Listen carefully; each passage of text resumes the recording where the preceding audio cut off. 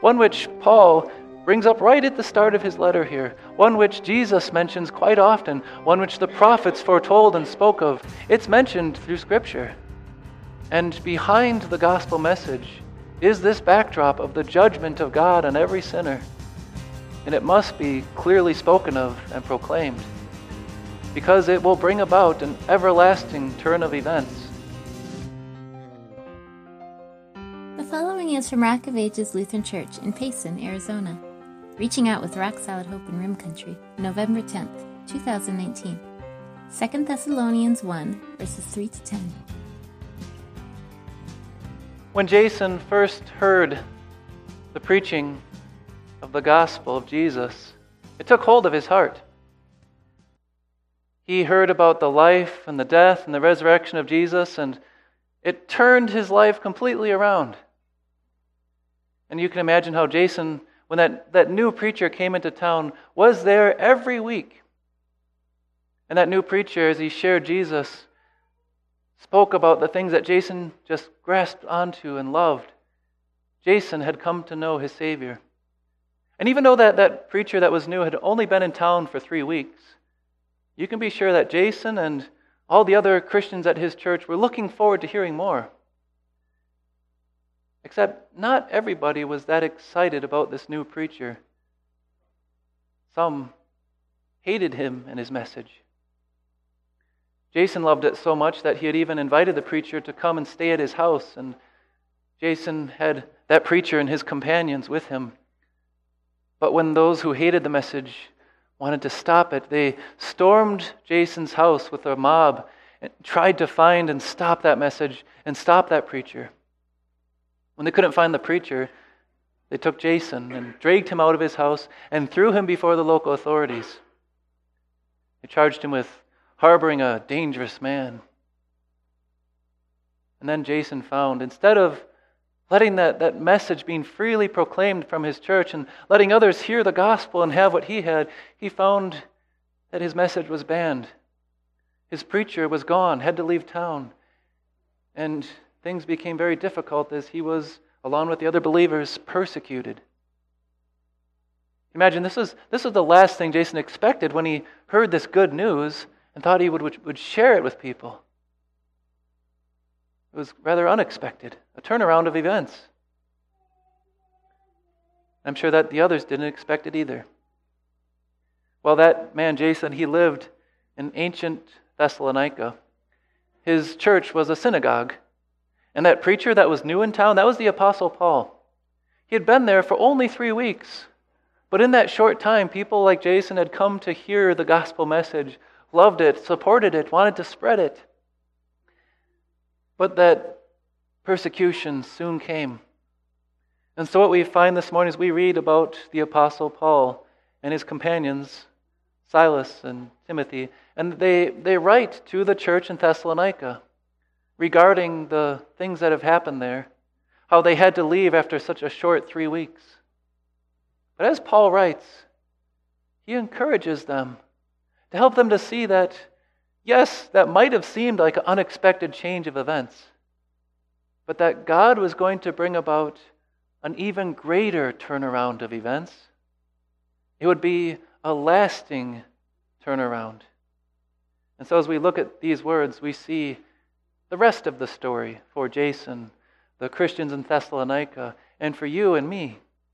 And we expect an everlasting, an eternal turnaround. See, Paul and his companions had encountered things like this before. In fact, they were constantly facing opposition and persecution.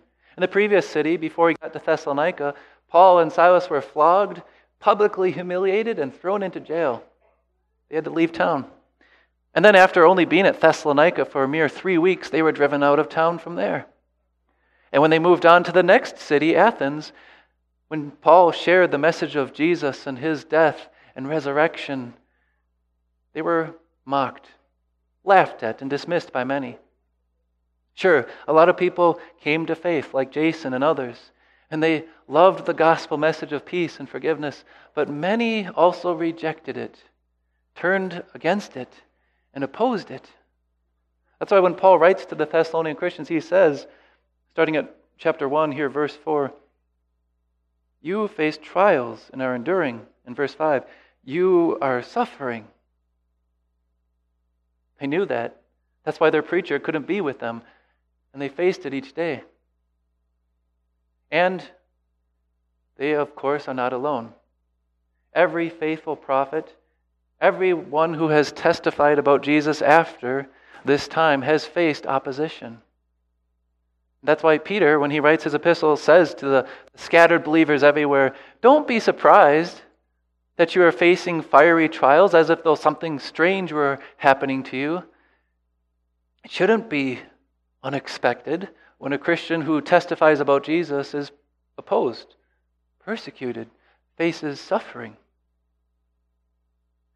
And you too.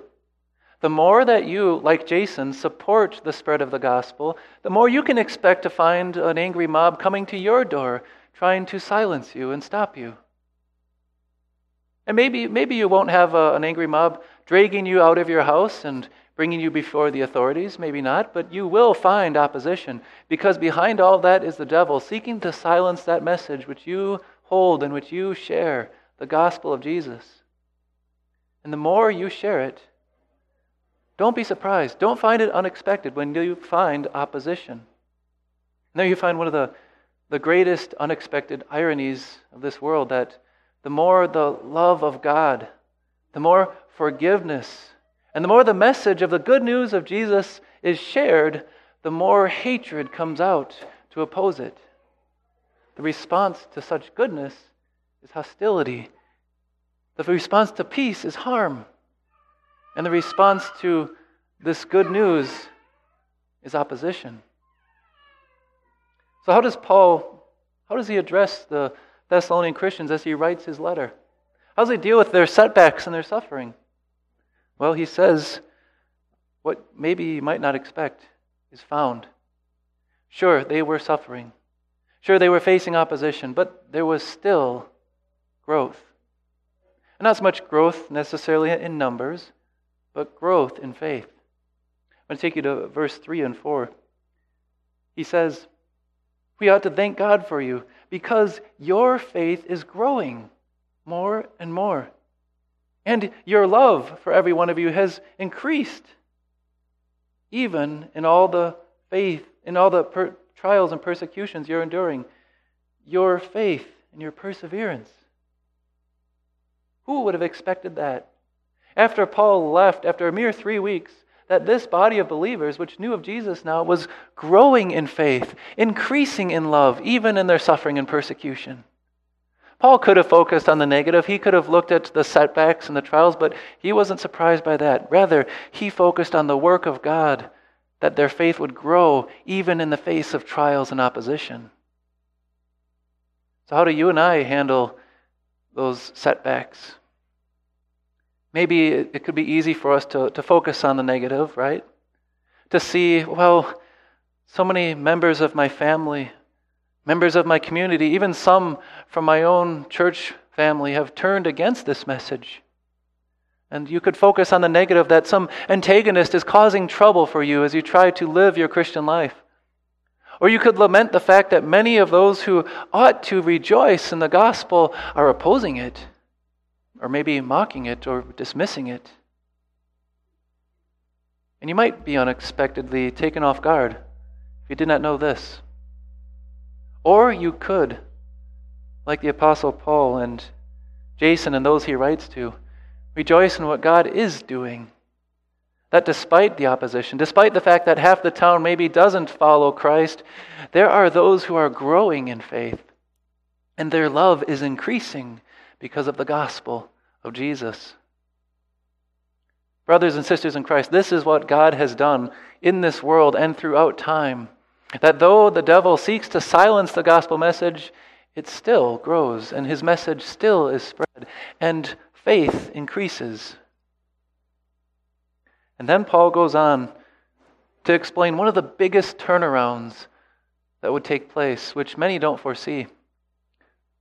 He says, first of all, pointing out that their endurance is evidence that God's just, they who are living up to their faith and holding on to Christ. He says, God is just. He will pay back trouble to those who trouble you. Now we see the real turnaround, and give relief to you who are troubled, and to us as well. So instead of taking on themselves dealing with this setback, Paul says God's going to handle it. He's going to pay back. He's going to deal with the opposition. When? Well, may not happen in a way they expect. It says, He will do this. This will happen when the Lord Jesus is revealed from heaven in blazing fire with His powerful angels. He will punish those who do not know God and who do not obey the gospel of our Lord Jesus. They will be punished with everlasting destruction. This is an eternal turnaround. And shut out from the presence of the Lord and from the majesty of His power on the day He comes to be glorified in His holy people and marveled at among those who have believed. Wow. Talk about a turnaround to come. The greatest turnaround yet to happen in history is this, what is mentioned here. God in His judgment will come. He will judge this world and all who rebelled against Him and rejected His message, and He will take everyone and He will send them to hell. And there, when He comes with His fiery judgment, they will be shut out from His presence and the goodness of God, and they will face the curse of God forever in the torments of hell. And that will be an everlasting suffering. I've had people say to me, Pastor Barthel, you seem like you're a pretty gentle guy. I don't picture you as one of those fire and brimstone preachers. That's good, because I love the gospel. And I'm sure that just as everybody like Paul and others who share God's message, they love the gospel and they want the gospel to be proclaimed. But behind it all is the horrible, terrifying picture of judgment and of hell.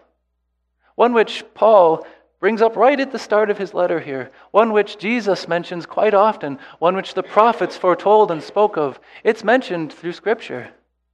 And behind the gospel message is this backdrop of the judgment of God on every sinner. And it must be clearly spoken of and proclaimed, because it will bring about an everlasting turn of events. Those who have turned against God will be judged. When you look at this, there's terror. There's this idea of, what about me? Am I going to stand in that judgment if I've rebelled against my God in any way? If I've opposed Him with my heart? But look what Paul says.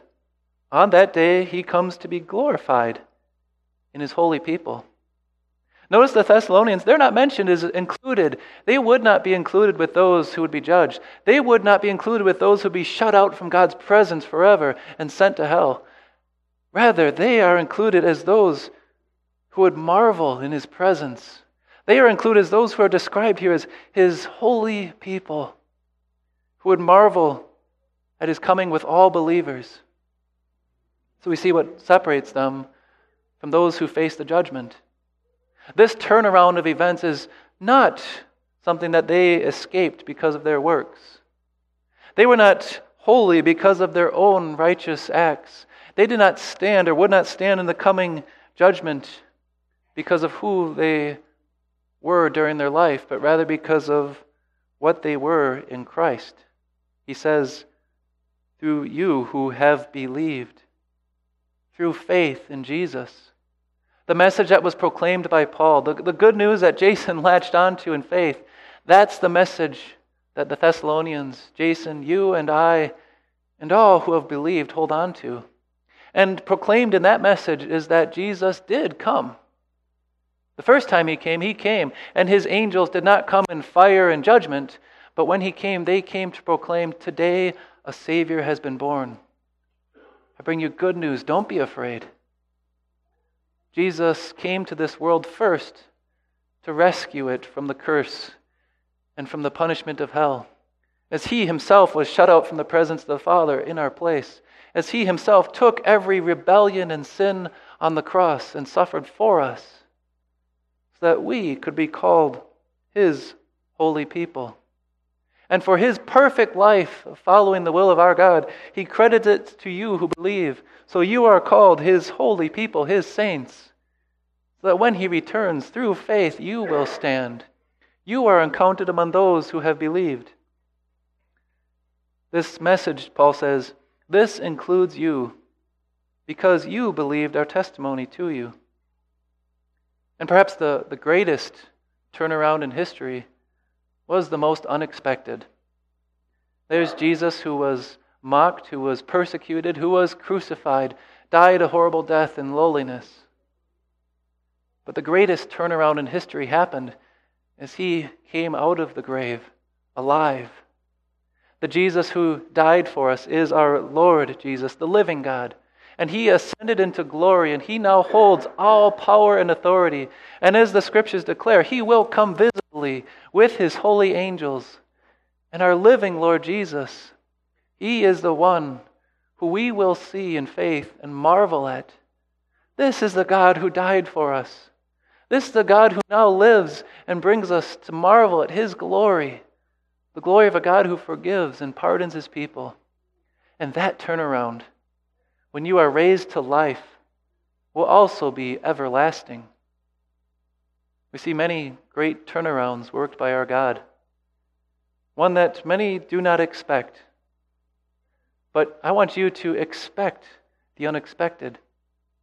So that during your life now, when you face those setbacks, when you find you share the gospel, you support the spread of the gospel, not just for 3 weeks, but year after year after year, and you're wondering, what does it serve? Why bother anymore? Instead of focusing, as we could, on the negative, to look at what God has done, caused faith to increase in his people, and look at the suffering and setback as it is now, but look to that great turnaround to come, that great turnaround of events which will be everlasting. And then, like Paul, like Jason, like all the witnesses of Christ who have believed, support that message, spread that good news, and look forward to more to come as you expect an everlasting, expect an eternal turnaround. Amen.